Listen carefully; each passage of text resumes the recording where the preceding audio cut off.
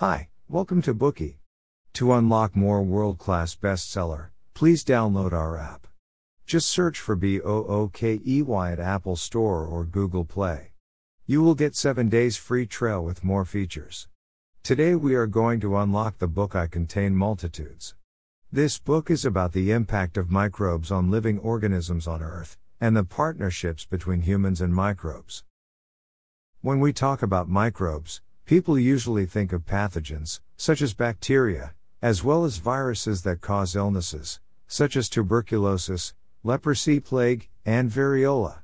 In magazines and popular media, we often read that stuff we use every day, such as mobile phones, doorknobs, and keyboards, are covered with more bacteria than that found on a toilet seat. These bacteria are said to contaminate our living environments, while also threatening human health. As such, people associate microbes with pathogens, and thus want them to be eliminated at any cost. At first thought, for many, it seems as if the existence of microbes can only mean disease, dirt, and filth. However, judging microbes in such a way is in fact unfounded. Among all types of microbes, including bacteria, virus, fungi, microalgae and other microscopic biological groups, there are actually fewer than 100 strains of bacteria that can infect humans. A large part of the microbe family are not pathogens, and cannot make us sick. On the contrary, they play a vital role in preserving our lives. The existence of microbes is vitally intertwined with our own lives. They can be found everywhere in nature, on animal bodies, and on human bodies. They are indispensable. Microbes fertilize the earth, degrade pollutants, and produce oxygen for us to breathe. They can also shape human organs, modulate the immune system and help us digest foods. If all microbes disappeared from Earth, there would indeed be no infectious diseases, and many insects would die out. However, it would also be a disaster. Herbivores such as cattle and sheep would die of starvation, crops would diminish, garbage would accumulate, food chains would be disrupted, human society would perish, and most creatures on Earth would become extinct. It is thus time for us to change our perception of microbes. This book will help us understand the important roles that microbes play for all life forms on Earth, and the partnership and conflict between humans and microbes. It'll also explain how our bodies regulate microbes to serve us. So sit back and relax, and let this book change your view of the world through a new understanding of microbes. The author of this book, Ed Yong, is the science reporter for The Atlantic. His work is usually published in popular science magazines, such as National Geographic of America, New Scientist and Scientific American. In 2016, Ed Yong won the Michael E. DeBakey Journalism Award for his prominent contribution in biomedical reporting, and Byron H. Waxman Award for Excellence in Public Communication of Life Sciences. I Contain Multitudes was nominated as one of the New York Times 100 Notable Books in 2016. Today's Bookey will guide us through a journey to better understand microbes through the following 3 parts. Part 1. The symbiotic relationship between microbes and living organisms. Part 2. The roles microbes play in human health. Part 3. Research and application of microbes in the treatment of diseases. Let's start with Part 1, the symbiotic relationship between microbes and living organisms. Before humans came into the picture, microbes have existed for hundreds of millions of years on Earth. Our planet in fact has a history of 4.5 billion years. If this history was condensed into 1 year, humans would have appeared in the last 30 minutes before midnight of December the 31st. Mammals would have only appeared in early December, and microorganisms would in fact be the absolute rulers of the Earth, having appeared within the time frame between March and October. Then, approximately 2 billion years ago, 2 major microbes, bacteria and archaea, interacted and created the first eukaryotic cell.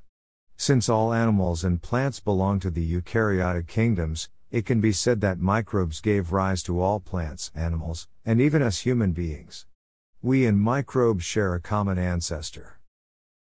From the deepest trenches to the highest clouds, from plants, animals to human bodies, microbes are everywhere. If there were no microbes on Earth, what would happen? Without microbes to degrade it, the trash around us would accumulate as high as a mountain. Without microbes to degrade plant fiber, herbivores such as cattle, sheep and deer, would die due to starvation. Without microbes to provide nitrogen, most plants on Earth would wither due to nitrogen deficiency and humans would perish. As such, we can say that all creatures depend on the existence of microbes that live both in and around us. Microbes migrate among animal and human bodies, to the atmosphere, to the earth, into water and within buildings, thus linking us with this world. Different types of microbes reside in different parts of the body, from the surface of the skin to inner body parts, and even within our cells. The body is like a zoo containing multiple different types of microbes. Each body contains multitudes. For example, the microbes on the surface of our skin are mainly Propionibacterium and Staphylococcus. In the intestines there are Bacteroides, and in the vagina, there are Lactobacillus. According to the latest estimate, there are approximately 39 trillion microbes in our body, while at the same time, our body is made up of only 30 trillion cells. Can you imagine? Microbes play an important role in animal and human development. Scientists have discovered that specific bacteria can in fact help shape the bodies of animals. In one experiment, scientists injected germ-free mice with a kind of gut bacteria called Bacteroides theta omicron. They found that this strain of microbes could activate certain genes, create blood vessels, mature cells, establish gut barrier and form a healthy gut environment, which favors nutrient absorption and toxin degradation. They also found that the development of the bodies of animals is not only determined by its own genes, but also influenced by the genes of the microbes. Hence, the body of the animal is the result of a symbiotic relationship between the microbes and the animal itself. The role that microbes play in the development of animals is not merely some form of being helpful. In fact, we can safely say the normative development of animals cannot occur without microbes. Scientists have found that animals could die when microbes are removed from their bodies. For example, the Aedes aegypti, a mosquito species with the dengue virus, cannot continue to physically grow if all the microorganisms from their bodies are removed. Having said so, there are those certain animals which are germ-free to begin with. However, these living organisms can only survive within a specific environment. It needs to be set at a constant temperature, have sufficient food and water, and cannot contain predators nor microbes that can infect the organism. Otherwise, they would easily die. Microbes are also involved in human development. When a baby leaves the germ-free uterus of their mother, the microbes in the birth canal will be transferred to its body, in which approximately 3 out of 4 strains are from the mother. When the baby is fed breast milk, certain microbes in the first mouthfuls of milk will make the baby's gut their new home. There are many microbes that live in our bodies with which our cells and tissues interact with throughout our lives.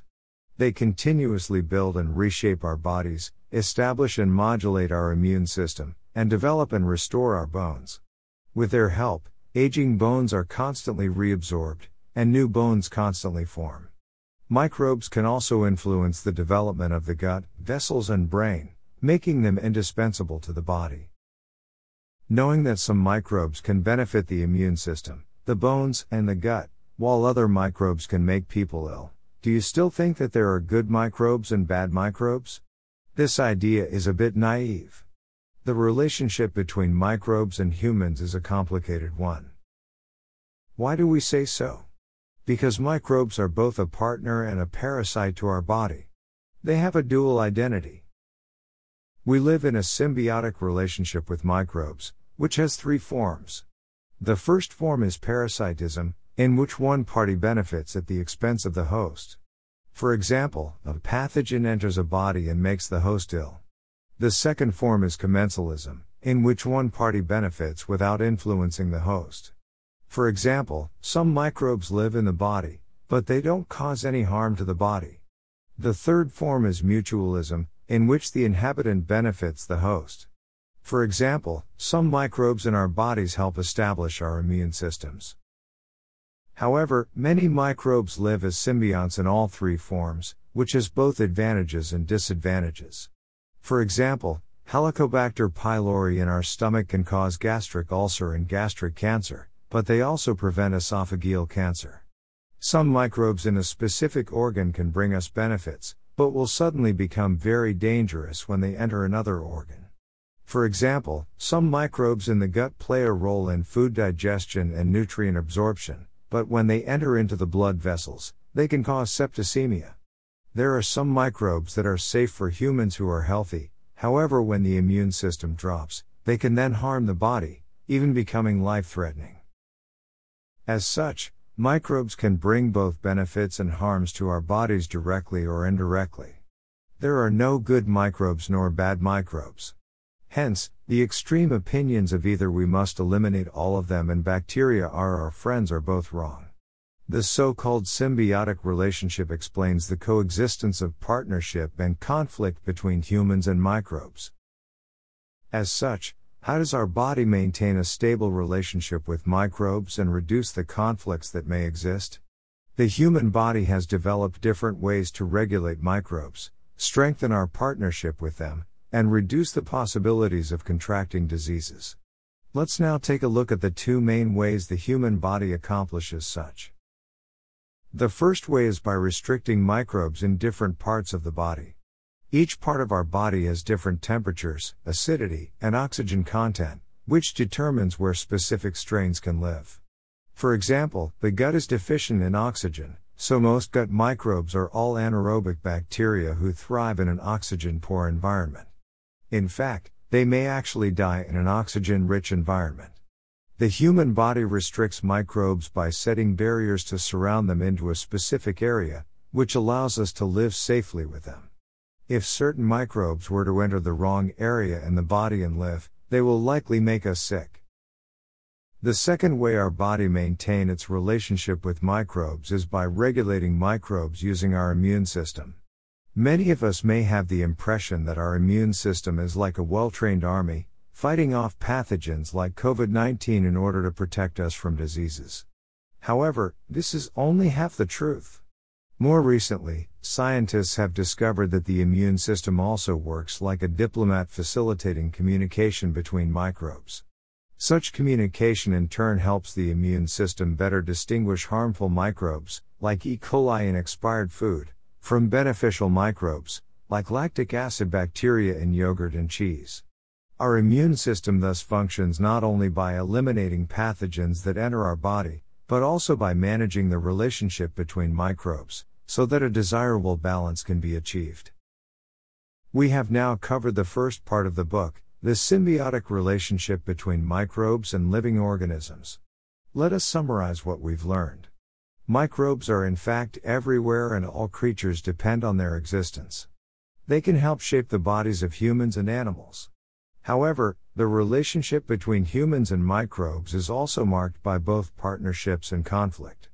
In order to live in harmony with microbes, the human body restricts them to specific areas, and our immune system assures the maintenance of a healthy balance of microbes. Today we are just sharing limited Bookey. To unlock more key insights of world-class bestseller, please download our app. Just search for BOOKEY at Apple Store or Google Play. You will get 7 days free trial with more features.